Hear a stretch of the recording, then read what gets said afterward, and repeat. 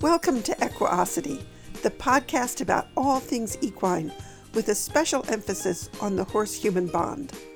My name is Alexandra Kurland. I'm the author of Clicker Training for Your Horse and many other books and DVDs about clicker training. And I'm joined by Dominique Day, one of the co-founders of Cavalia. Dominique and I love to talk about horses and horse training. So having an excuse to get together to record these podcasts has been great fun. In last week's podcast, we began a conversation with Cindy Martin, one of my Click That Teaches coaches. Cindy hosts a workshop twice a year for me at her farm. On Tuesday morning, before I had to head off to the airport, Cindy and I sat at her dining room table and recorded a very long conversation. Through the wonders of the internet, Dominique was able to join us from her home in Quebec. Cindy and Dominique have not yet met, so we spent the first part of the conversation letting Cindy talk about her background and the horse that brought her into clicker training. Through him, she has become a behavior junkie. And one of the things that I so appreciate about Cindy is her ability to translate what can be very esoteric and very hard to understand concepts from the field of behavioral analysis. And she translates them into metaphors and stories that make them so much more understandable and so much more useful. So that's what I invited her to do during this conversation. We're going to begin with a term that has very real meaning for ethologists, people who are studying the group dynamics of wild animals. But when applied to training, it can lead us down pathways that result in some very harsh and often unnecessary solutions. That term is dominance. We'll pick up the conversation where we left off last week. Over the years of doing the clinics, there have been some ways that you have of explaining some of these concepts to people that I just find are really powerful. One of the ones that I really love is the way that you talk about a very common label that's in both the horse world and the dog world, which is dominance. The way that people think that they need to be the dominant animal in their dog pack, or that their dog is dominating them or dominating another animal, and the same dynamic in the horses.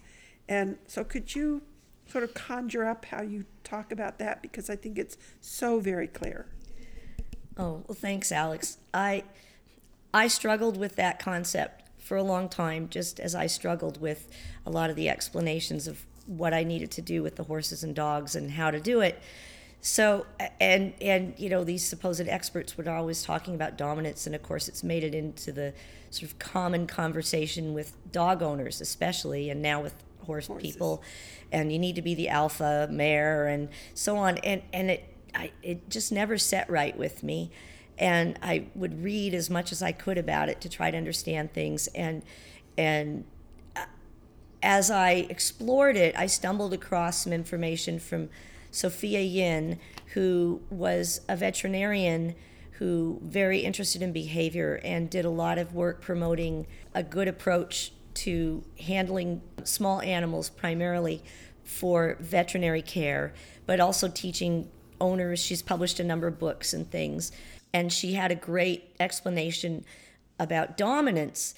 And it said, you know, that in the minds of ethologists, dominance is a relationship between two individuals of the same species that confers priority access to preferred resources upon one or the other in the relationship. So it's not this strict linear hierarchy with regard to everything, and it doesn't confer absolute power on one individual among a group. And I went, oh, interesting. This is operationalizing that term. Like you, I'm a huge fan of Dr. Friedman. I took her LLA course a few years ago. It was the year of the invasion of the horse people who took her course. And there was a whole bunch of us horse trainers that took LLA, the Living and Learning with Animals course. And so I loved the notion of operationalizing things, of digging into labels and what that means, and the idea that if you have a label and you say an animal is this, it doesn't give you any solutions. But if you say the animal does this, well, we can get him to do something else. And so I loved that, and I loved, her explanation about dominance as a circular definition. But when I started to think about means it, what? Because I think it's worth spelling that out. Okay. Well, as she says, you say, well, why is this animal doing this unwanted behavior? Well, because he's being dominant. He's dominant. Well, how do you know he's dominant? Because he's doing the behavior. Well, why is he doing the behavior? Because he's dominant. How do you know he's dominant? Because he's doing the behavior. And you kind of go round and round in circles. And I like cone circles, but I don't really like that particular circle. So. Right. So I kind of said, all right, let's get rid of that circle in this world. But so when I started to think about all these people saying, you need to be dominant, you need to train your horse this way, I thought, well, now wait a minute. If the scientific definition of dominance is a relationship that gives one individual priority access to preferred resources, then in a way, as clicker trainers, we are controlling let's face it, we are controlling our learners' access to preferred resources. That's what a reinforcer is. It's something the animal wants, and we are controlling their access to it contingent on their behavior. So we're actually the ultimate dominance trainers with our little bag full of hay pellets, or my pocket full of liver treats for my dog. And it sort of spins that on its head, that it's not who's the most forceful, but I am without force, and in a way that makes it clear to the animal how they can access those resources. I'm in control of the relationship. I love the irony of that. That we are the ultimate dominance trainers. I always just get a kick out of that. The irony of it is. So I'm just going to be a little bit. I know that it is interesting to have that irony, and I think it can open doors to present it like that. It's very interesting. I like the idea of describing, dominance with something that is observable, like priority access to certain resources, but I just want to bring also the perspective that we may think that we are controlling the whole process, but actually we want the animals to think that they are controlling us with their behavior, that this is how they're getting the outcomes they're looking for, and that they have control over it with their behaviors. But isn't that the whole strength of clicker training, that it's a win-win situation? Exactly. So the animal thinks that, I've got control over my person. All I have to do is bump this little orange cone over here, and they reach into my pocket and give me a treat, into their pocket and give me a treat. Yep. And what a glorious, I finally can control my human. And we, of course, are thinking this is the coolest thing, because I'm choosing the behaviors that produce the treat. So it's a win-win situation. Yeah. And particularly when you learn to really listen to your animal. Yeah.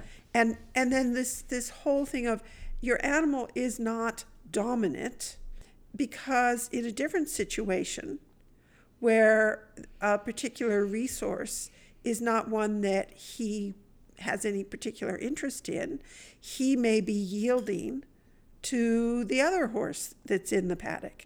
So it's not this strict linear, my horse is this dominant individual. That's not a sufficient label. It's true that my setup when I was still managing the Cavalia retired horses, I had just in front of my window for over 8-9 years 4 mares in a paddock. And it was really, and I kept for hours. I mean, while I was working, talking on the phone, I would always look at the interaction between them. And it was not always the same. Yes, there was this big Percheron mare that was what people would consider the alpha mare, but there was a lot of nuances to be made there, because sometimes there was the second one would be for certain things, the quote unquote dominant one, or would have access first to whatever she wanted. Over the years also it changed a lot. The order completely changed as the older one became more not as physically fit. But it's not a set thing that is all the time. It is true that it's not linear. You're right. My horses here live together as a herd, and I think if you really watch horses together, there's very mixed relationships. So I think people tend to filter it through their own eyes. And I didn't mean to suggest that makes us these great controlling trainers. No, I know. But I like that you bring it up. I like to find humor and irony in things. It's sort of my style. Alex will tell you, and probably inappropriate at times, but. So I'll look at things like that. No. I think it's very appropriate. I love the image. And I want to share with you another a little quote that really triggered that for me, my thinking about dominance, that came up on the Clicker Solutions dog training list. Someone wrote in, and it was you could tell it was somebody who was, passionate about positive reinforcement and passionate about sort of debunking that sort of dominance justification for harsh training of dogs. And they said, well, dominance just doesn't exist. And she came back, and she's a certified dog behaviorist, and she said, yes, dominance does exist, but it's not. She said dominance relationships do exist among social species, but it's not an appropriate training strategy. In other words, don't use that to justify the way you're doing things. And if you're doing those things, they can be explained. Your techniques are far better explained through another lens, which I would say would be the lens of behavior science, so the way you're explaining your technique and why it works, dominance doesn't have a role in that. I so agree with you. Every once in a while, I go back to certain books because I want to look at exercises that are suggested to teach my horses, and then I'm going to teach it my way. And in those books, you will see part of the information is actually correct. Scientifically, when someone says, well, make the behavior you want easy and make the unwanted behaviors uncomfortable. We can understand this from the operant conditioning. We can understand in which quadrants we are, and it makes sense. But when you get all this other perspective about the dominance and the respect, now we're getting away from the science. And so it's interesting to see, the mix of accurate and non-accurate information, I find, from a scientific point of view, in a lot of traditional books. I think you're my sister from a different mother, Dominique, because I do the same thing, and I feel this exactly the same way about it. And it's kind of nice because I struggled with a lot of the same things I think you did, and trying to understand, why is this person getting this good results? But in the explanation, there were things that made that I couldn't wrap my head around. But once you have the knowledge of the learning theory, everything clears up. Exactly. You understand why traditional trainers, the ones who get results, you understand exactly why they are getting those results. You can ignore all the unscientific explanations, but be very clear that, okay, he's getting this because he's using negative reinforcement in a very efficient way. True. And then, of course, it's a matter of values and what you're willing to do and not willing to do. But at least it's clear. You understand why, and it's not about dominance. And it's not about, or, I've heard a kind of way of saying it. Your horse needs to know that you're strong enough that he can rely and trust you. And how do you show him that you're strong enough? Well, take your whip out and make a big fuss, and then he'll know that you're a strong horse. You're an alpha You're horse. the leader. Yeah, I've always You're the struggled leader. with that whole leader concept as well. And a horse wants a strong leader. A little funny aside, there's a story in the fox hunting world, or not a story, but an explanation. In some places, the hounds are cared for by an employee who looks after them, feeds them every day, even takes them for their exercise, goes out in their play yard with them and interacts with them socially, is probably the person who supervises when the puppies are whelped and the raising of the puppies and everything. I mean, that person is integral in their lives and is the one who feeds them. And yet, there might be a different person who is the one who takes them out to go hunting. Mm-hmm. And these are dogs that have been bred for centuries to put their noses on the ground and go find a scent line and then run it when they find it. And they say that the hounds will look to their huntsman, the person who takes them out hunting, more readily than the person who cares for them every day and feeds them. And that's a pretty powerful statement. That and is he the better leader, or is it that he's taking them out to this unbelievable, fabulous resource or reinforcer? Or is it that if the hound was to ignore this person, there would be strong enough consequences that override everything else? I don't think it's that, because it is... No, it's the access to the great sport, outdoor, being with the other dogs, and the big enrichment. It really is the access to the opportunity to go out. It's like the Border Collies. Their best reinforcer is to get to go work sheep. Mm-hmm. Right? That exceeds food every day. Mm-hmm. And I think for those foxhounds, it's the same thing, because there are not good opportunities for very good, clear, contingent punishment in the hunt field. Okay. There just aren't. Mm-hmm. And so, yes, the hounds are trained to stay around the huntsman's horse when you're moving from place to place. But once they are released to go hunt, so I have to believe that they look to that person so strongly, because that is the person who takes them out and does call to them and is the one that really takes them out for sport. Well, the other thing, too, is that although you can be feeding, but if feeding is not the same as a training session. If the bowl is coming no matter what, there's kind of no contingency there for having the bowl of food. Well, there's always some contingency. And I don't think we need to go off on the side path too much about how hound kennels are managed and how the hounds are fed. But there's, as Jesus says, there's always something there. They're always behaving, and there's always behavioral contingencies going on. But I just think that that's an interesting, it brings in that idea that shows the power that a really preferred reinforcer has. And the relationship of the person who is involved in sort of the stimulus conditions related to their opportunity to access that reinforcer. Mm-hmm. It's pretty interesting. Yes, it is.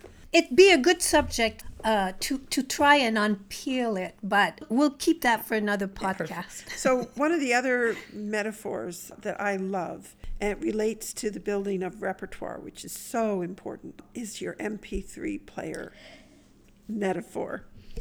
Okay. Well, I do a lot of dog behavior consulting. Probably the certified behavior consultants will recoil when they hear me say that, but that's really what I do. I don't do group dog training classes. I will go in and help people with basic manners in private sessions if they want, but I don't have a facility to train dogs. I don't have a dog school or anything like that.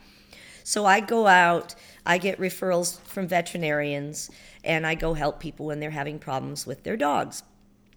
So when I walk into somebody's home, and they haven't chosen me because I train with positive reinforcement. They don't know anything about me. They just get my card from the vet because they can't get their dog house trained, or their dogs are fighting, or they're just a variety of issues, that their dog is jumping all over guests when they come in the home and so on. And some of that might seem like basic dog training, but the average public person doesn't see it that way. So I walk into somebody's home and I have an hour and a half or 2 hours to try to introduce them to all these cool concepts that we've learned from Dr. Friedman and from Professor Rosales Ruiz and from Alex. Unlabel me, behavior is a study of one, all these really critical things that help us look at a situation, decide how we're going to approach it and how we're going to modify our animal's behavior. And we can just call that training, how we can get them to walk nicely on the lead with us, or how they can get a nice trot transition, or how they can stand quietly for injections. So I have to explain that. I can't take them through Dr. Friedman's course. I can't sit there and give them the whole behavior science. Here's your intro to behavior science. You can just see their eyes glaze over and their brains shut down.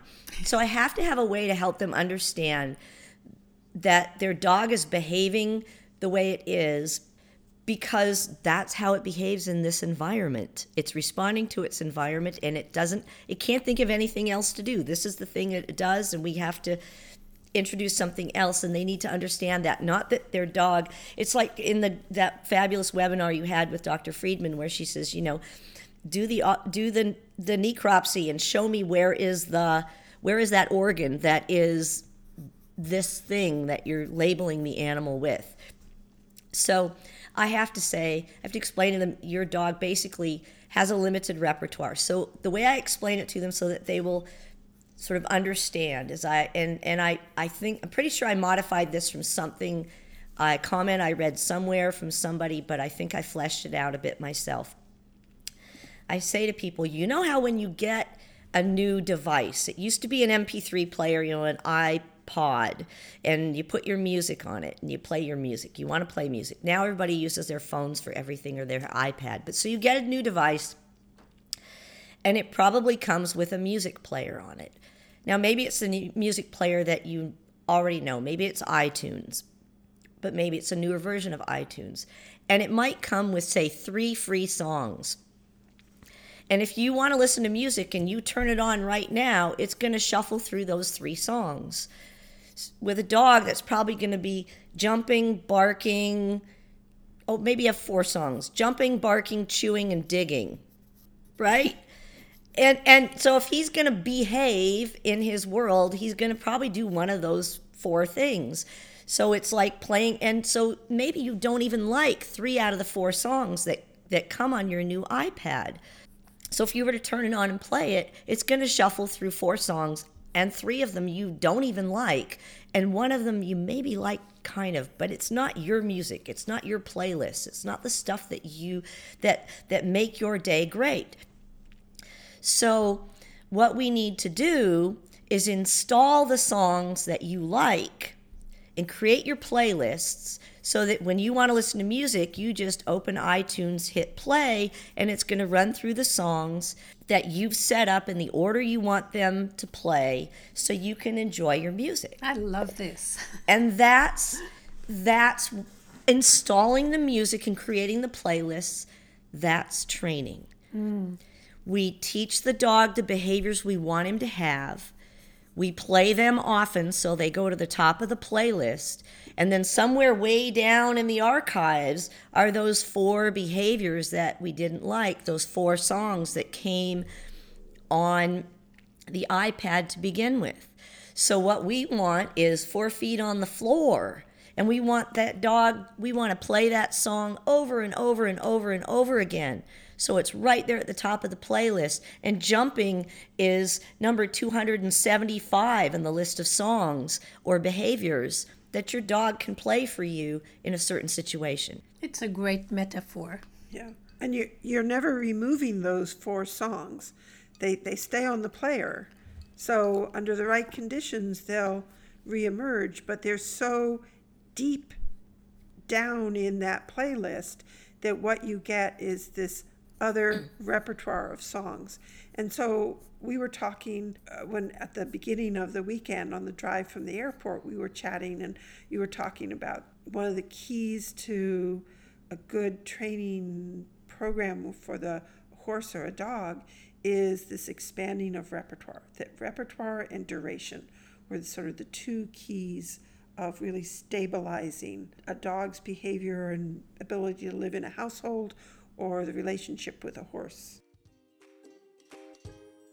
Cindy has just given us a great metaphor to help people understand why repertoire matters. This is a great place to end for today.